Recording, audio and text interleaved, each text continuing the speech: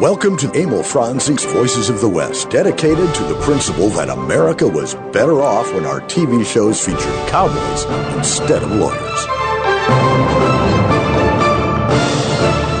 Well, by golly, it's another Saturday, and here we are, Harry Alexander and Bunker de France with Emil Franzi's Voices of the West. By golly. By golly, howdy, howdy, howdy, and howdy doody, I reckon. And who do we have hiding in the can here? Hiding in the can is our good friend who actually, I think, gave the name to this program, and that is John Camrata. Oh, John. Howdy, everybody. Oh, what a beautiful morning. You know, I know that's why we had him on here. The reason we have him on here, and why do we have him on here? Why do we That's have... a good question. I'm still in the can here. Let me out, will you please? I'm trying to figure out why we've got John on the show. Actually, tomorrow, on Sunday, the 15th of September, it is the Empire Ranch fundraising movie, and they're going to be doing a movie that was filmed on the Empire Ranch, which is what they always try and do. And this one happens to be Oklahoma. And I'm running a YouTube video here of Gordon McCrae. Can you give me a blow-by-blow account? Riding across the range. He sees all of the cattle. It's a beautiful sky. There you go. Yeah. You know, that's one of the two versions. It actually was shot in two versions, CinemaScope and Todd A.O. And what was Todd A.O.? Todd was it's a Todd.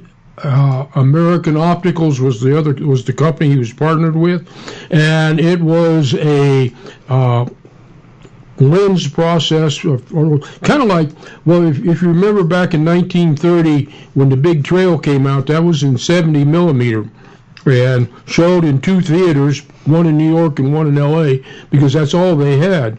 Well, flash forward to 1954 when they filmed this. They filmed it in Todd A.O. and CinemaScope.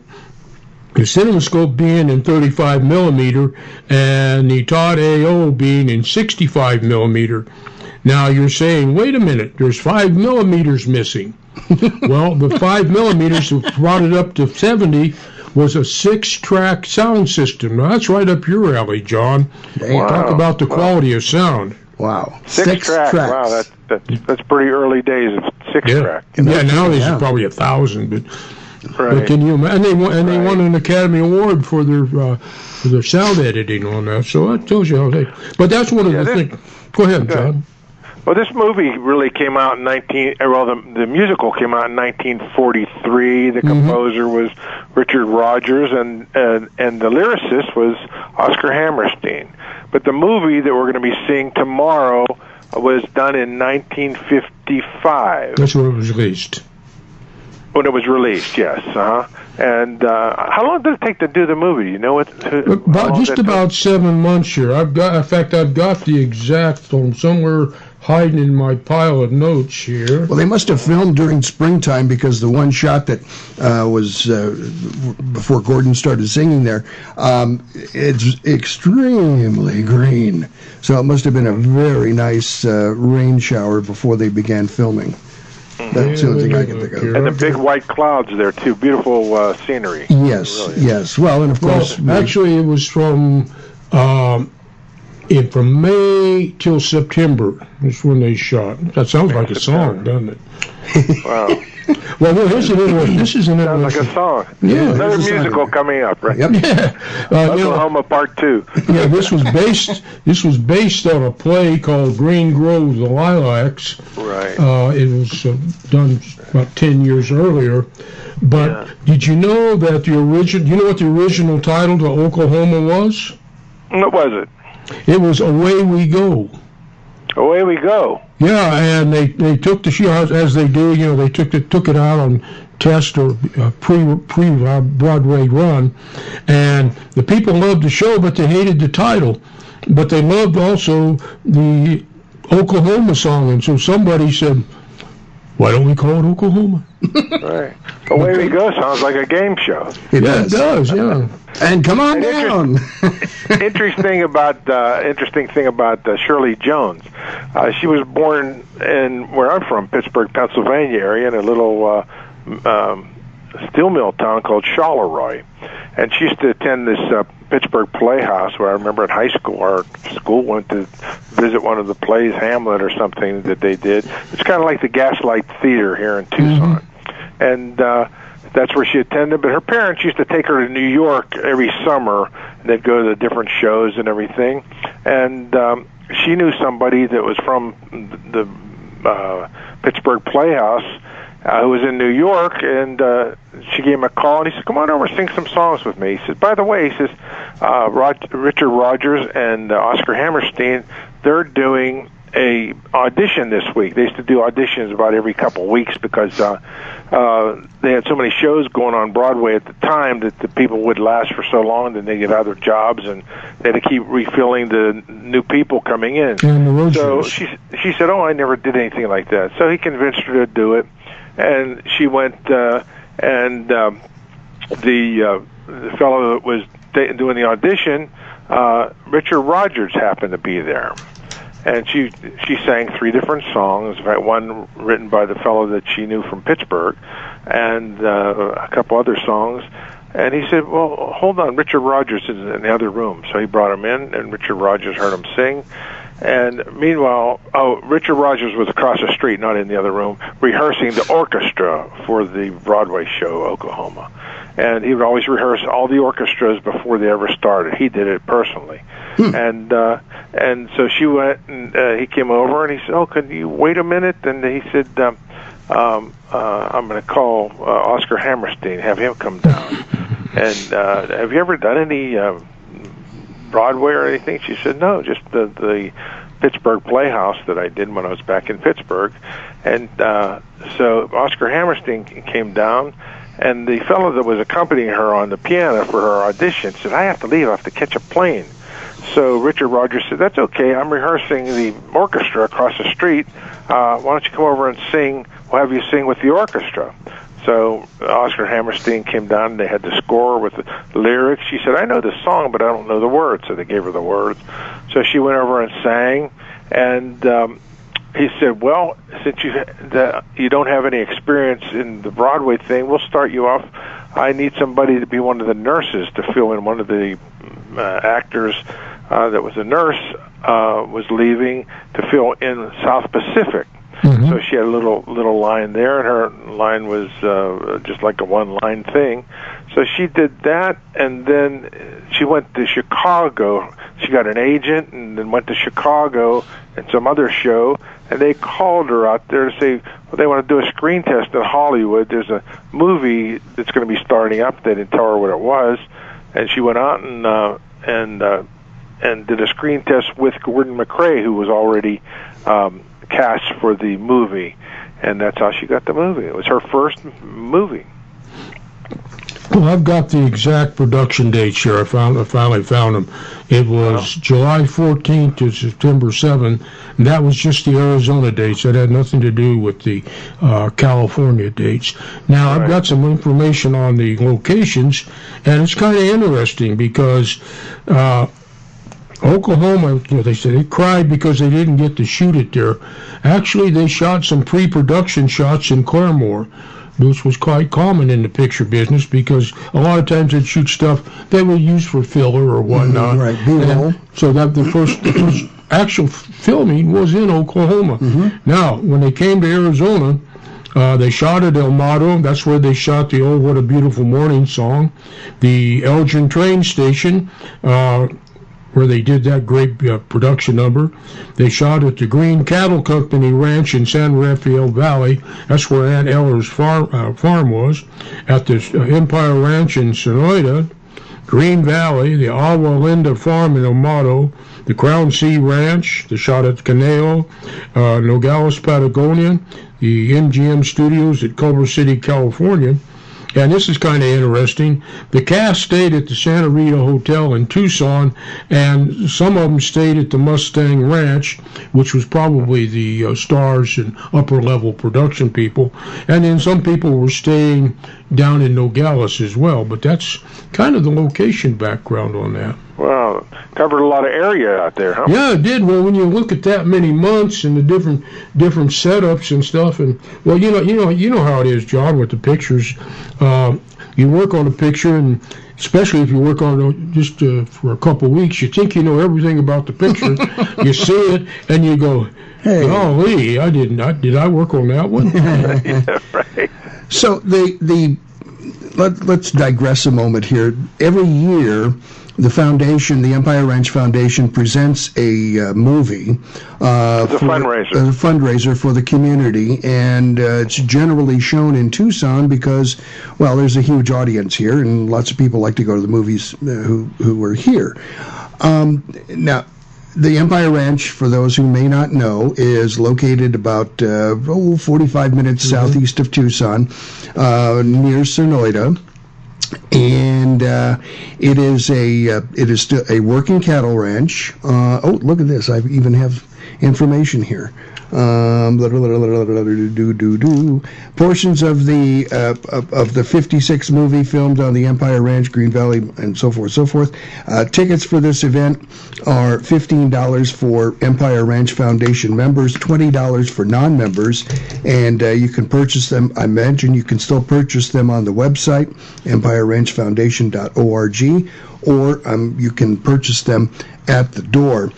So Sally will be there demanding money. Sally Pine, yeah. This is one of the ongoing events from the Empire Ranch, and this particular movie, John, you found that this is a rather important movie for its time. Why? For Oklahoma? Well, it was a Western, and the musical, it was one of the top movies and one of the big money movies that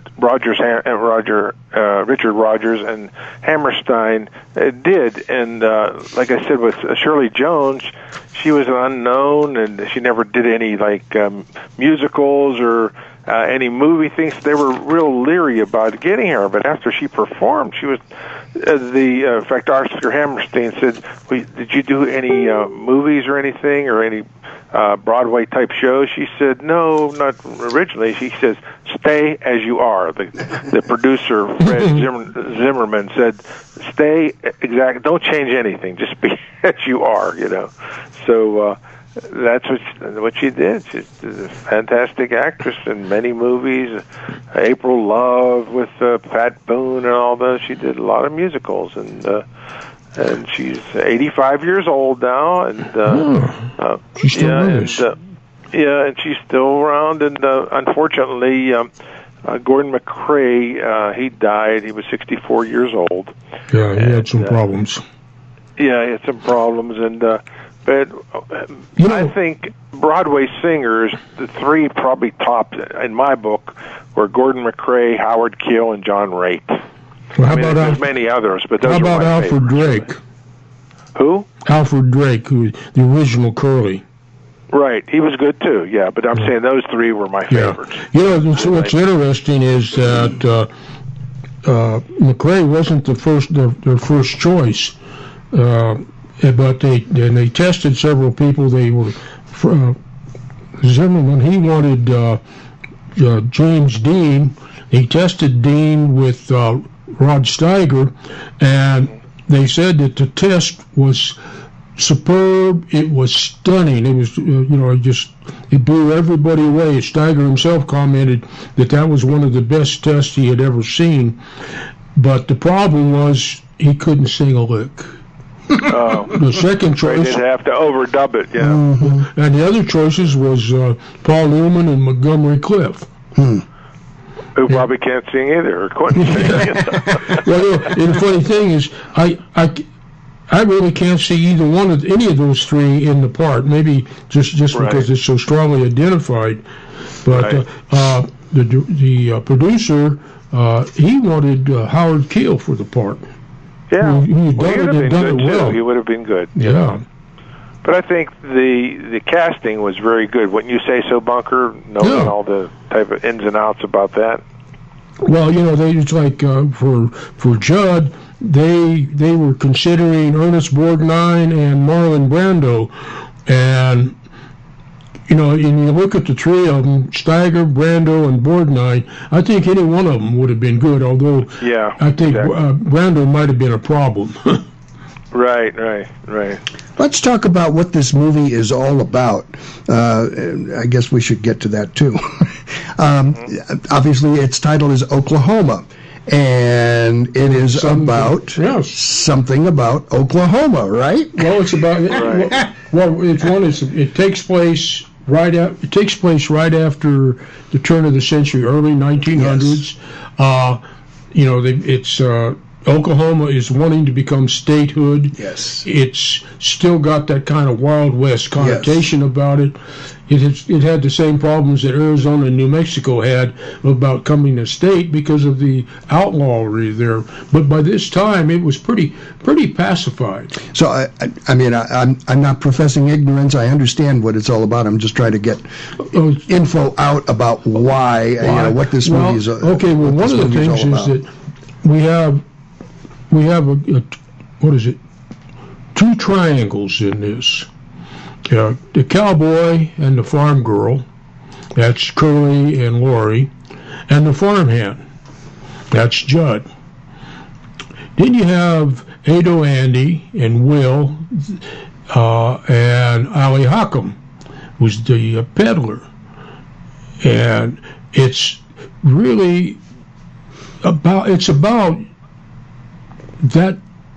that circle of the tree. Mm-hmm. Everything else is incidental. Is showcasing that. Mm-hmm. You know, it's like if you go into and some of the numbers in that thing are just fantastic. The sequence at the train station in Elgin with Nelson dancing, dancing on top of the train. Yeah, it's that was fantastic. Really. Yeah, and one of the things, too, in the picture is the way it develops, because, there's some of I was reading this and doing my research. I was also reading a lot of the reviews to see what people thought of it. Mm-hmm. And the people at the time they were going like, "Oh, this is marvelous," because it was you were seeing a camera process that had never been really developed, the 70 millimeter. Mm-hmm. And the odd thing is, when this showed in Todd AO, there were only 40 theaters in America retrofitted to show that kind of film. So they made bunches of money. Yeah. So, and the weird thing is that the CinemaScope version of it didn't come out until a year later. A whole 11 some odd months later. So, and, it just... The dynamics of the scale of this production, at this time, it was probably the most expensive Hollywood film to date. Right, it was a $5 million estimated budget for that. Wow. 5.8, and it ended up a little over 11. And on that note, we got to break away to earn some budget for us. Yeah, let's get our budget going. See, good segue there. Right here on Emil Francie's Voices of the West, we are talking with John Camarada about the movie Oklahoma that is going to be playing September 15 at the Loft Theater in Tucson, and it's a fundraiser for the Empire Ranch Foundation. We'll be talking more about that right after this. The Tucson Trap and Skeet Club is one of the best-kept economic secrets in town. This 900-member group maintains one of the finest shotgun shooting ranges in the country, featuring trap, skeet, five-stand, and sporting clays fields, and hosts national and international events that bring thousands of people and millions of dollars into our community. The Spring Satellite Grand American Tournament alone involves 1,200 participants for 10 days. Learn more about this and their other contributions to our community at TucsonTrapandSkeet.com. Can you even imagine switching back to pen and paper to run your business? Every year we become more and more dependent upon our technology. If your network is not set up properly, you're just one click or one email away from losing data critical to your operation. Arizona Computer Guru offers a host of services to prevent and protect you from disaster. From online backup services to email filtering to fully managed network services, Arizona Computer Guru is here to keep your network secure, your data safe, and your budget in the black. To schedule your free consultation, call 304-8300. Imus Wilkinson Investments, 777-1911, is a unique investment management firm. They pay little attention to where the market indicators are because smart investment management goes way beyond checkered stock exchanges. They are very good at managing all types of investment based on client expectations. They build relationships, and they want clients, not customers. My family is proudly included among them, and they'll help you, as they did us, design a portfolio that achieves what you want when you need it. Imus Wilkinson Investments, they're really good at what they do. 777-1911. Coming to you from the great southwestern United States. Are you going to pull those pistols or whistle Dixie? This is the Voices of the West.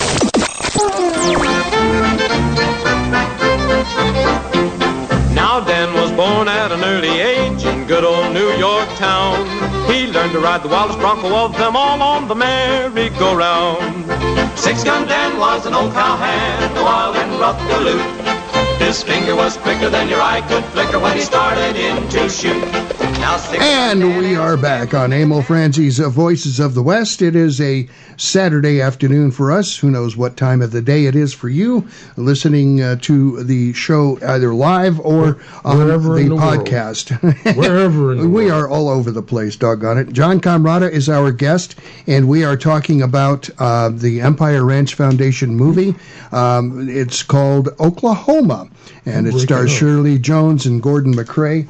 And what a cast, I'll tell you. Yeah. Gordon McCrae, Shirley Jones, Eddie Albert, James Whitmore, Rod Steiger, and Roy Barcroft, the old guy from a lot of those old-time westerns. J.C. Flippin. The what? J.C. Flippin. J.C. Flippin. J.C. Flippin, that's right. Yeah. Skidmore. That's got to be tough to see Roy Barcroft in a musical. Yeah, right.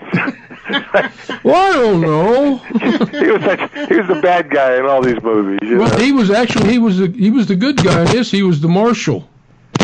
The marshal. That's a change. Yeah, he was the marshal. He was around a long time. Oh, hey, one thing to mention that at the Loft Theater will be the Surrey with the fringe on top. Yes, on display in front. Ooh. So that'll be a nice treat for people to see The actual one. the Surrey. Then you'll see it on the movie. That's the one from the movie. As long as you're right? mentioning that, let's tell them about the train. The Southern Pacific 1673. That's down there at the train depot. That's the train from the movie. They painted it up, outfitted it to look right for the time and period, and they used that in the Kansas City number, which was Gene Nelson's great number. Yeah, what's going on there, Harry? I don't know. I'm losing my mind, but keep going. Keep going. Okay. Well, as long as we're talking about the that train sequence, there's in there as a young fella does a transfer from a horse to the train and back, I believe. Then I think everybody probably knows his name. That wasn't you, was it? Wasn't me. No, Was it him? No, it was Ben Johnson. Ah, yes. Ben Johnson. Oh, he had an uncredited role as the Wrangler, and he was also the stunt double for McCrae. Now, another guy, I'm going to just go through the stunt people on this. The old-time silent star, Buddy Roosevelt, he was a cowboy at the auction and did stunt work on there. Shirley Lucas was a stunt double for Shirley Jones. I might also mention that all of the stunt people were uncredited, with the exception of a couple of gals, Luzanne Truex, Jane Fisher, and Virginia Bolster. All three of them were goon girls, but what happened with them, and this is kind of neat, when you see the movie, the girls jump from the train into the arms of some cowboys there. Mm-hmm. Well, they were paid $270 per jump, and they did it 7 times. Truex was quoted as saying, "Let's do this a couple more times and I can pay off my car." And then one last stunt person on here, and he shall not go unmentioned. It's Bob Gilbert. He was the helicopter pilot for the aerial camera. What's happening with the sound? I have no clue. I mean, it's still going. Okay. There's just something wrong with something someplace. Anyhow, that's the sound stuff on that, stunt stuff on that. I got a big kick out of a lot of the cowboys there. They had their hat up. didn't come down like over their forehead, so the camera can see more of their face.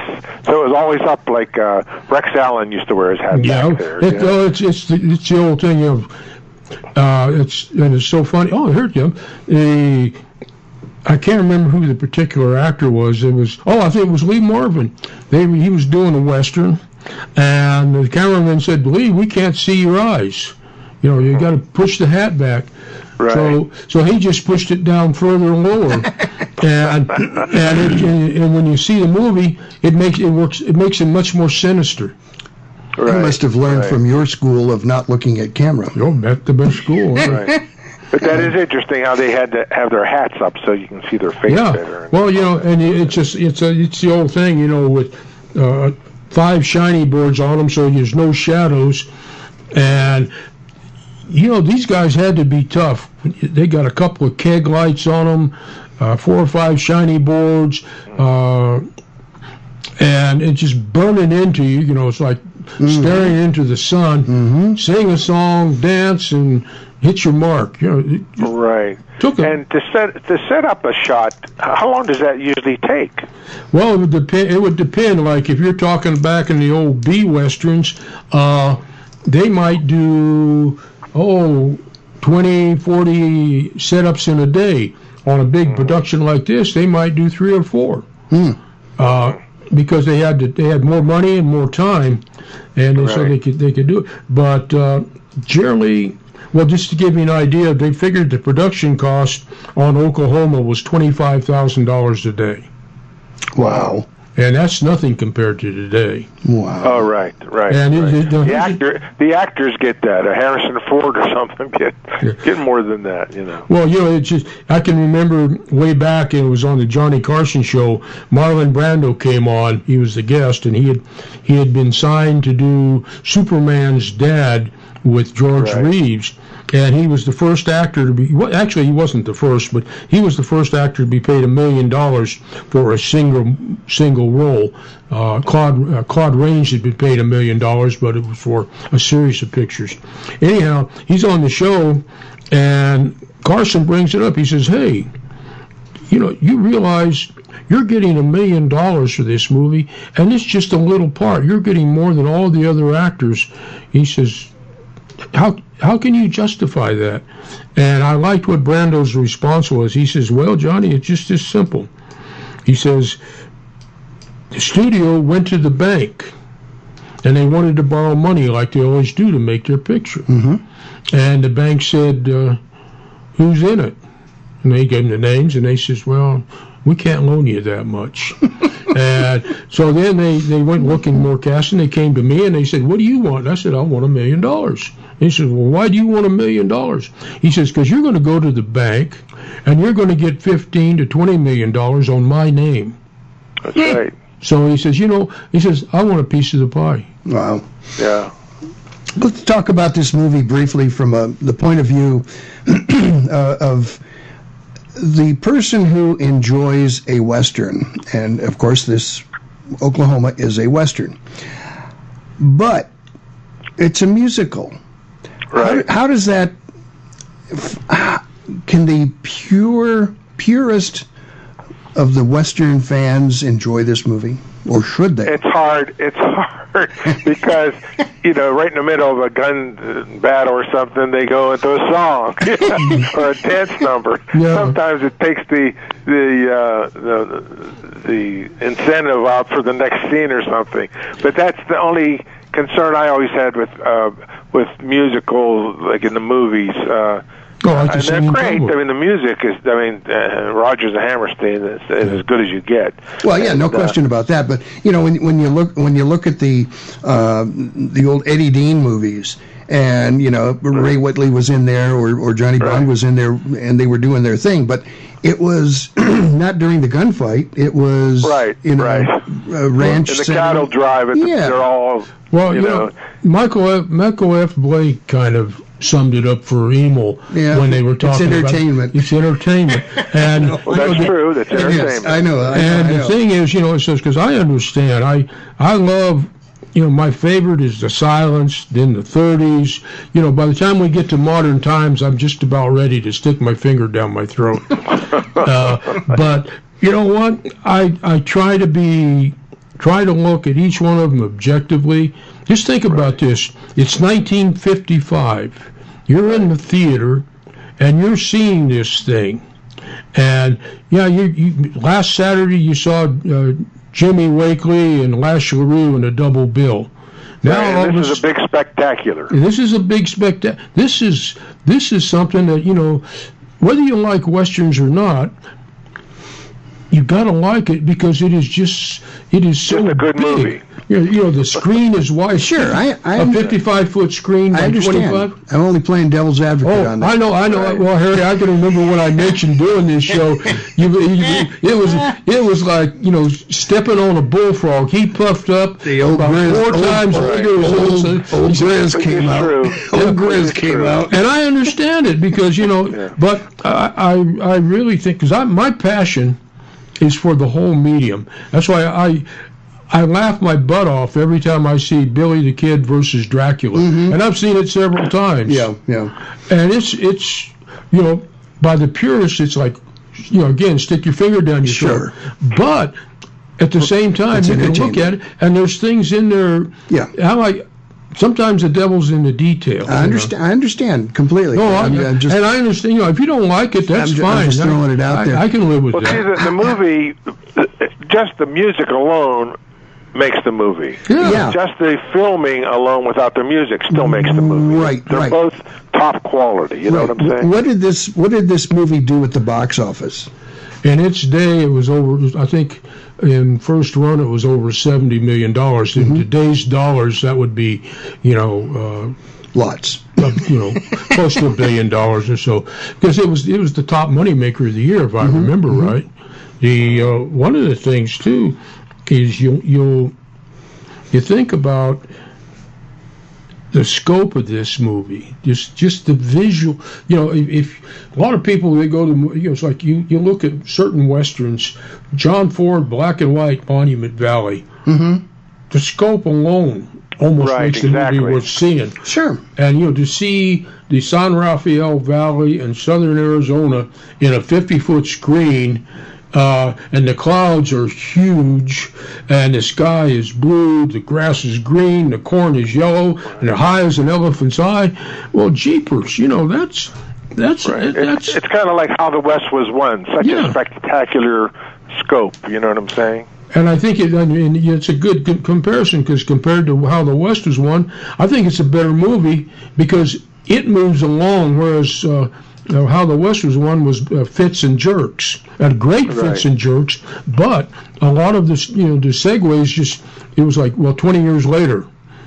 Right. You go, Right. And on that note, since I have been properly chastised, apparently. No, Harry, you have every right in the world to stick your finger down your throat. Thank you so much, and embarrass myself. We're going to take another break here. This is Emil Franzi's Voices of the West. Harry Alexander and Bucker DeFrance co-hosting, and our guest is John Comradov with the Empire Ranch Foundation. He's on the advisory board, and the Empire Ranch Foundation is presenting the movie Oklahoma at the Loft Theater September 15th, and you can probably still get tickets for that. So we're going to talk much more about that sort of thing right after these important messages. Do stay tuned. When looking for a property management company, here are some things you should consider. How long has the company been in business? What types of properties can they manage for you? And does the company give back to the community? Well, your search is over. The Polash Management Company meets and exceeds those considerations. They've been in business in Tucson, Arizona since the 1960s. They manage all types of properties throughout Arizona and elsewhere, from residential to commercial to public sector properties. The Polash Management Company also dedicates its time and resources to numerous community projects, including help funding the drive for the USS Arizona Memorial at the University of Arizona. You also want a property management company that puts you, the customer, first. First, contact the Paul Ash Management Company today at paulashmanagement.com and ask about the complete package or call 520-795-2100. That's 520-795-2100. The Paul Ash Management Company. Property managers you can trust. America, let me tell you about Sergeant Greg Anderson. He recently served 2 tours in Afghanistan, where he received a Bronze Star for heroism and a Purple Heart for injuries sustained in combat. He recently left military service, and now he's unemployed. The unemployment rate among transitioning service members is unacceptably high, much higher than the general population. Many of our men and women in uniform gave up good jobs and careers to join the military and take up the fight for freedom around the globe. They deserve a chance to get back to work after serving their country. Please join with the American Legion, the nation's largest veteran service organization, in recognizing that veterans are a proven commodity. They're mature, reliable, and hardworking. The training and experience they receive in the military is second to none. Do you really want to honor a veteran? Hire one. Go to legion.org/honor veterans to find out how you can help. Hello, I'm Mr. Red. No doubt you've heard about rescue groups for dogs and cats. But did you know there's a rescue group for horses? That's right, it's called Horse It Around Rescue. Founders Steve Boyce and Teresa Worrell are helping out all those equine victims of neglect and cruelty by giving them a place to restore their health and wellness. And Horse It Around provides a nurturing and natural environment where horses can be horses, so they can be adopted out into forever homes. More than 120 horses, mules, and donkeys have been adopted out, but like everything else, it costs money to run the project. Horse It Around is a 501c3 nonprofit located in Southeast Arizona.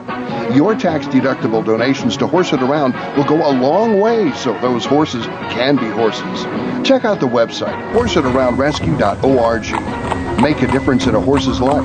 That's horseitaroundrescue.org. Hello, podcast listeners. I'm Tom, the host of the Movie Zealots podcast, and I'm inviting you to give the Movie Zealots podcast a listen. Every episode, my co-hosts and I review the latest box office releases. But there's more than simply just that. We also play games like the Alexa quote of the show, and may the odds be ever in your favor, and have a From the Cutting Room Floor segment that is an open forum to discuss anything from our thoughts of a Netflix TV series to our experiences with movie subscriptions such as the AMC Stubs or MoviePass. So, after finishing this podcast, please give the Movie Zealots podcast a listen. We can be found on iTunes, Stitcher, Spotify, and Google Play. Simply search Movie Zealots. Until then, that's a wrap. Coming to you from the great southwestern United States. You're darn tootin'. Yes, sirree, Bob. This is the Voices of the West.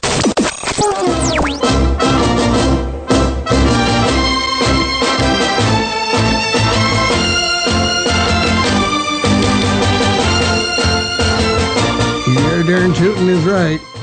Yeah, Tootin', yeah, Darren, I'm cold.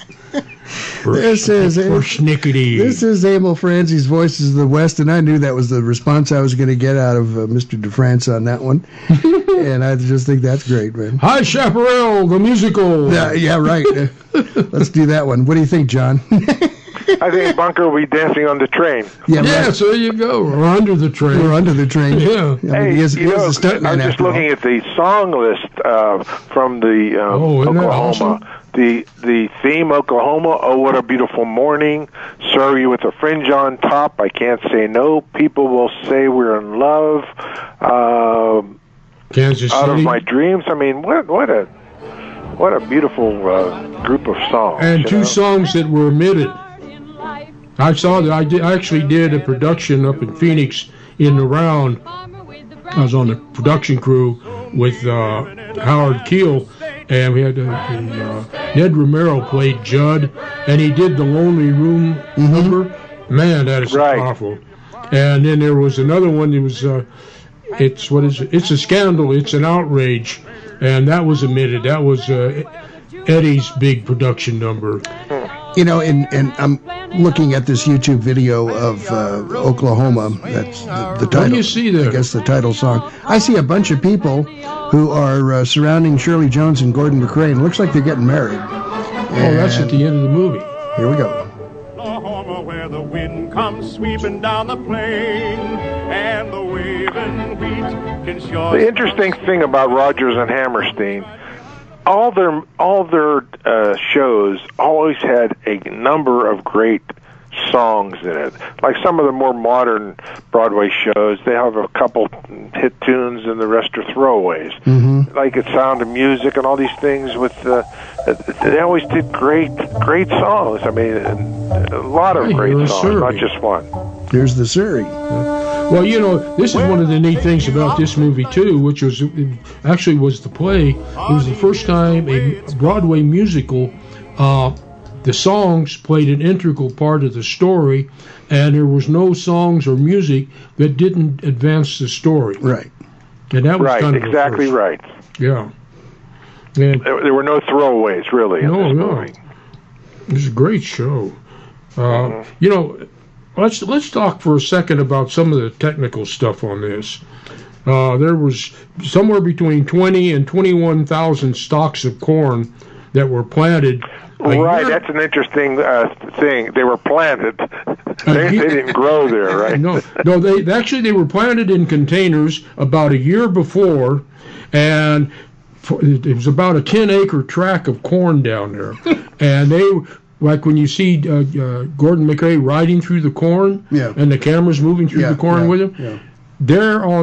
They're in containers on dollies, so that the corn is being choreographed just like that. Which, speaking of choreograph, I wonder if Agnes DeMille choreographed the corn. Oh boy! Yeah. Wow. The interesting thing, Bunker, is they were shooting Gordon MacRae riding in, doing "Oh, What a Beautiful Morning." Did you notice they were shooting up on him, and you would see the top of the corn stalks? Yeah. They would show the whole thing where you just see the bottom, 3 foot off, or whatever it was. 4 foot off the ground. Well, actually, the corn was up to 16 feet high. Yeah. Right. And the funny thing is, because in Arizona, corn generally comes into season about October. Mm-hmm. So they were experimenting with different strains. And the U of A, actually, it was their ag students that were coming down and watering and taking care of the plants. An old amigo of mine, John, he, from the Western Music Association, he was one of the students that worked on it. I'll be darned. Yeah. Wow. Yeah. But and then the other thing was that they had the peach orchard, and they had around 2,000 artificial peaches because the trees just didn't put out enough peaches. Mm-hmm. But the greens guys would go out every morning and hang them up and then take them in every night. I don't know why you do that. It's a peachy job. This is peaches before, and creams. This is before CG came into effect, and now they could now they could shoot it in Oklahoma. Yeah. Now they just wipe out the oil fields. Well, or they can shoot it in the studio and put pictures of Oklahoma. Yeah, that's right, exactly. And they had the wheat field there. Now, there was 70 trucks and trailers used in it, a crew, cast and crew of around 325, and this is kind of neat. During the monsoon season, apparently a Cadillac got washed away, and the crew was going around singing, "The mud is as high as a Cadillac side." And film crews, that's funny. Right, I'm sure weather would have a big factor in all that too. By and large, though, this is the most enjoyable movie. It's got great music, no question about it. I mean, the composer and lyricist, I mean, you can't get any, well, you can get, I guess. You have all the combinations, good melodies, good arrangements, good lyrics, had all the ingredients. And put it in the context of 1955. Right. That's what I always say is, can't judge 1955 by 2019. It's not fair. No, of course not. I understand that. It's not fair. I understand that, but there's always going to be people like me who will do that sort of thing. Well, that's all right. Whether it's fair or not, it doesn't matter. That's all right. That's why we have cow chips. There you go. You've heard of frisbees. Well, catch a cow chip. That's the frisbee that smells when it hits you. Catch a cow chip. Yeah. What else have we got here? Let's see here. Was Rod Steiger, was he one of the first to be cast for that role? I think so, because apparently he was there for the test for James Dean, and so that means, because Gordon McRae was one of the early choices. So they were actually looking at people almost a year before that. And just to show you, though, in 1944, James Cagney and his producer and his brother, who was also a producer, William Cagney, they tried to buy it. Everybody in Hollywood tried to buy this movie, and the producers, they said no. They wanted to do this, and it wasn't until Todd A.O. came along, and Todd took and had a special screening for them of the process, and when they saw that, they said okay, and they put up the money themselves. They raised the money themselves. They were the exclusive producers. They rented the equipment and the stages from MGM. MGM was nothing but a loan out on this. And when it was released by RKO, who kind of bellied up within a few months, and 20th came in and ended up rescued. That's what everybody thinks is the distributor. You imagine Jimmy Cagney being cast in this? Well, I don't think so. I don't know that he wanted to, necessarily wanted to be in it. He just maybe. I mean, he is a song and dance guy. Well, he could have done Allie Halcombe, or he could have done James Whitmore. I don't know. Yeah. He could have done Mickey Rooney. Was Whitmore considered a character actor or a second lead? What would he be considered? Cagney? No, James Whitmore. Whitmore was second. He was second. I think he was a leading quality, but he was primarily all of his career, a really strong character actor. The Steel Helmet, which he starred in, and he carried that movie excellently. He won an Academy Award for Battle Cry, but that was a supporting. What was that TV show that he starred in? He was I think he played an attorney. Oh, he sure looked like Will Rogers, didn't he? Yes, he did, and he did Will Rogers for years. Yeah. In fact, after his film career was over, wasn't over, but he just concentrated on going all across the country doing Will Rogers. Yeah. Right. Oh, there's something I want to read because this is so neat. First off, they put over 250,000 miles scouting Oklahoma and other parts of the country to do the movie.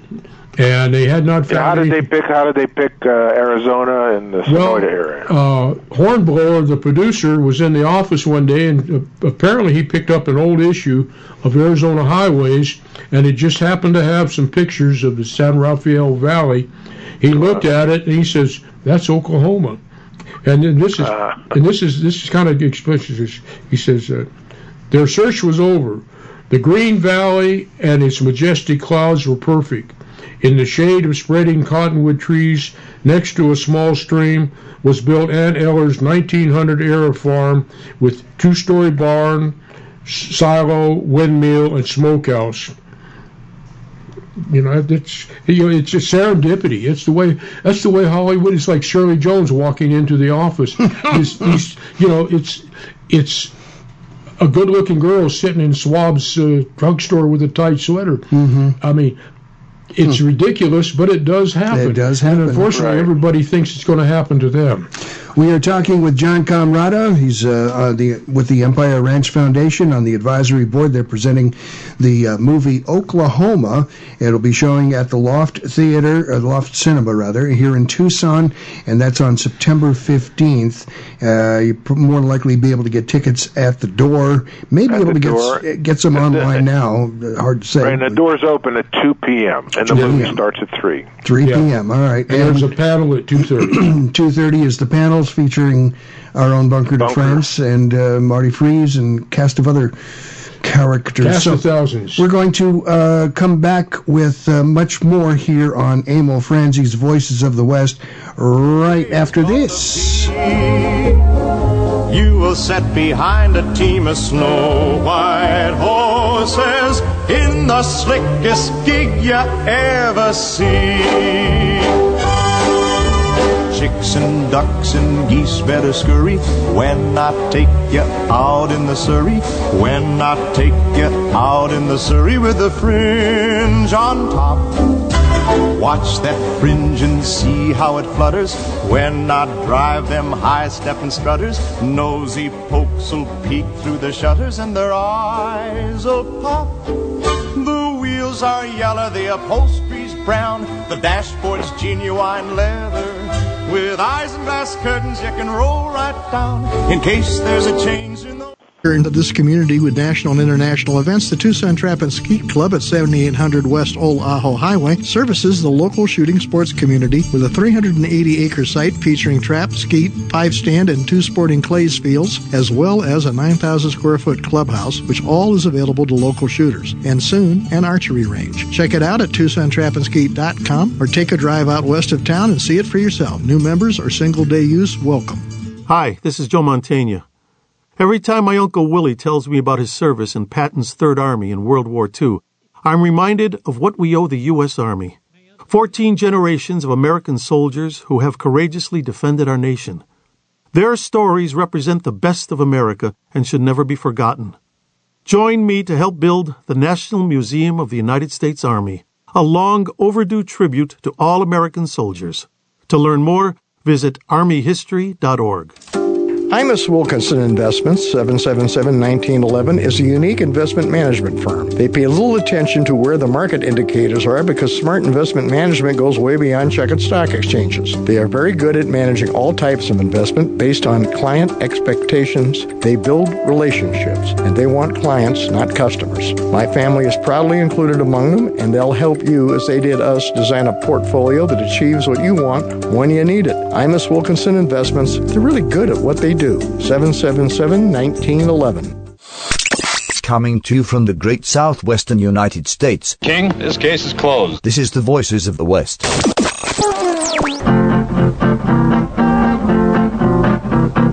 I'm just a tumbleweed cowboy. A cloud is the roof for my head. I rock along in the saddle all day. The cool prairie grass is my bed. We are back on Emil Franzi's Voices of the West. A little bit of Ray Whitley there, Tumbleweed Cowboy. We're talking with John Camarada from the Empire Ranch Foundation about the Empire Ranch Foundation's movie, and it is Oklahoma, showing September the 15th, which is tomorrow. And if you're listening to this too late, well, too late. Get it on DVD and watch it. Watch it, buy it, own it, yeah. Well, one thing about the Empire Ranch Foundation, if people are interested in the West, it's a great organization to be part of. Definitely. To be part of people that are interested in the West and promoting the Western heritage. It's terrific. And one little promo, and we'll get back to Oklahoma, is November 2nd is the big Cowboy Festival at the Empire Ranch. It's like going back to the 1800s. And this year, we're working on a special treat to bring down the White Mountain Apache war dancers. Ooh, nice. To come down, and that's what I'm working on right now, and it looks like it's going to happen. Great. And a lot of wonderful things, so keep that in mind and put that on your calendar. November 2nd, the Empire Ranch Cowboy Festival. Now back to Oklahoma. And just one little added thing. In December, we'll have Cowboy Christmas down at the ranch, and if you want to have your socks blown off, they decorate that ranch house up like you wouldn't believe. It's worth the trip. It's a great day trip for family and kids. There'll be food and stuff like that and entertainment. But we'll be remiss if we do not mention Gloria Graham and Ado Annie, because I want to read it. This is just a little short scene. She couldn't say no. Yeah, she could not say no. This is just a little short scene between her and Will, and I'll set it up in that her dad, James Whitmore, has said that she's not going to marry some broke cowboy. He's got to have at least $50 if he wants to marry my daughter. Well, Will has gone to Kansas City. He's raised the $50, and he's come back, and now he's talking to Annie. And he goes, now that I got that $50, you name the date. Ado Annie replies, August 15th. Will says, well, why August 15th? Ado says, because that was the first day I was kissed. Will says, oh, was it? I don't remember that. Ado Annie, you wasn't there. Gloria Graham. I wonder if she went on to do great other musicals. She was. I don't think she did. Well, one thing, she was stone deaf. Oh, really? Yeah. What they did was, how a lot of times, how they pre-record it and then the lip sync. She actually did her stuff live and then they edited because she just could not. Being tone deaf, she couldn't lip sync. One of the interesting things, James Whitmore, who played her dad, was exactly 2 years older than her. Wow. Isn't that something? Yeah. But she did a marvelous job, Yes, she did. And in fact, the whole cast, I think, and Bunker, you'd know better than anyone, the casting, I think, was very good. Would you say that also? Oh, yeah. It was just, you go look through the little parts, the dancers. And, we never even got around to talking about Agnes DeMille and the dream sequence, which is really, for a Western, that's really going out on the limb. But it worked. And and it wasn't the principals. Gordon McRae and Shirley Jones didn't do any dancing. Steiger did, but that was because they couldn't find any dancer that was built like him. He's built like a fire plug, and the dancers, they're like willowy, wispy kind of guys. And they said he actually did a pretty good job. The choreograph. The other thing Gene about Nelson was one talented. Man, what a dancer, and he turned to be a good director too. Oh, was he a director? Yeah. Yeah, Cheyenne Social Club, I think, was the last thing he directed, but he did some stuff. Yeah. That was a dangerous dance he did on top of that train. Even if it was moving slow, you could fall off that thing easy. With those high kicks and everything. Oh yeah, I've worked on top of trains, and and the one thing about a train is it's not just rocking side to side, forward, back. It's jiggling like jerking, a coochie dancer. Yeah, it's just it's. When you're doing stunts up there, you got stunt shoes on. You're not wearing your cowboy boots. You kill yourself. Right. Yeah. Right. But yeah, he was a great performer. He really was. Yeah. And that's one of the things that again, it's Hollywood was such a marvelous place for people to work, but you got guys like Gene Nelson who really showed what he could do in this, and they never capitalized on that really like they could have. But you see that over and over and over with actors that they shine. You go, wow, this guy's going to go somewhere. And then you never see him again. Never see him again.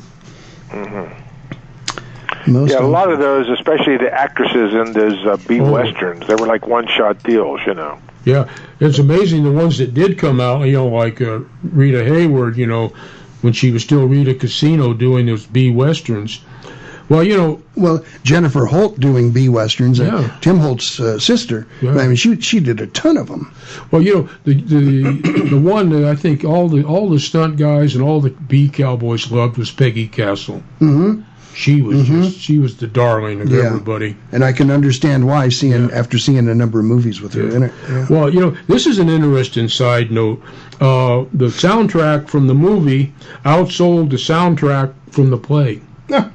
Wow. It usually works that way. Yeah. And I don't know why, but it usually does work that way. And this is another footnote. This year, the 5th Broadway production of Oklahoma ran, and it won the Tony Award for musical revival. And the little girl that did Ado Annie in it,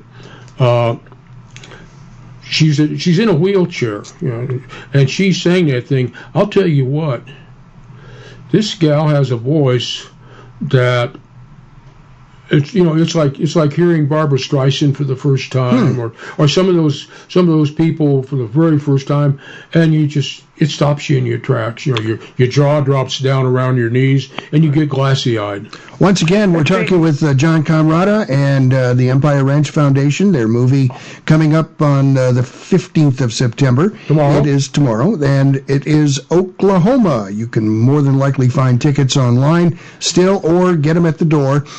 Doors open at 2, panel discussion at 2:30, and the movie at 3. It's at the Loft Cinema Theater, and that is on Speedway, just east of Country Club here in Tucson. We are plumb out of time. John, thank you so much for joining us. Well, thank you. Enjoyed it very much. And everybody, don't forget to come to the Oklahoma movie at the Loft Theater. We'll be there. Put on your boots and your hats and your Sunday bib and come on out. So long. Adios.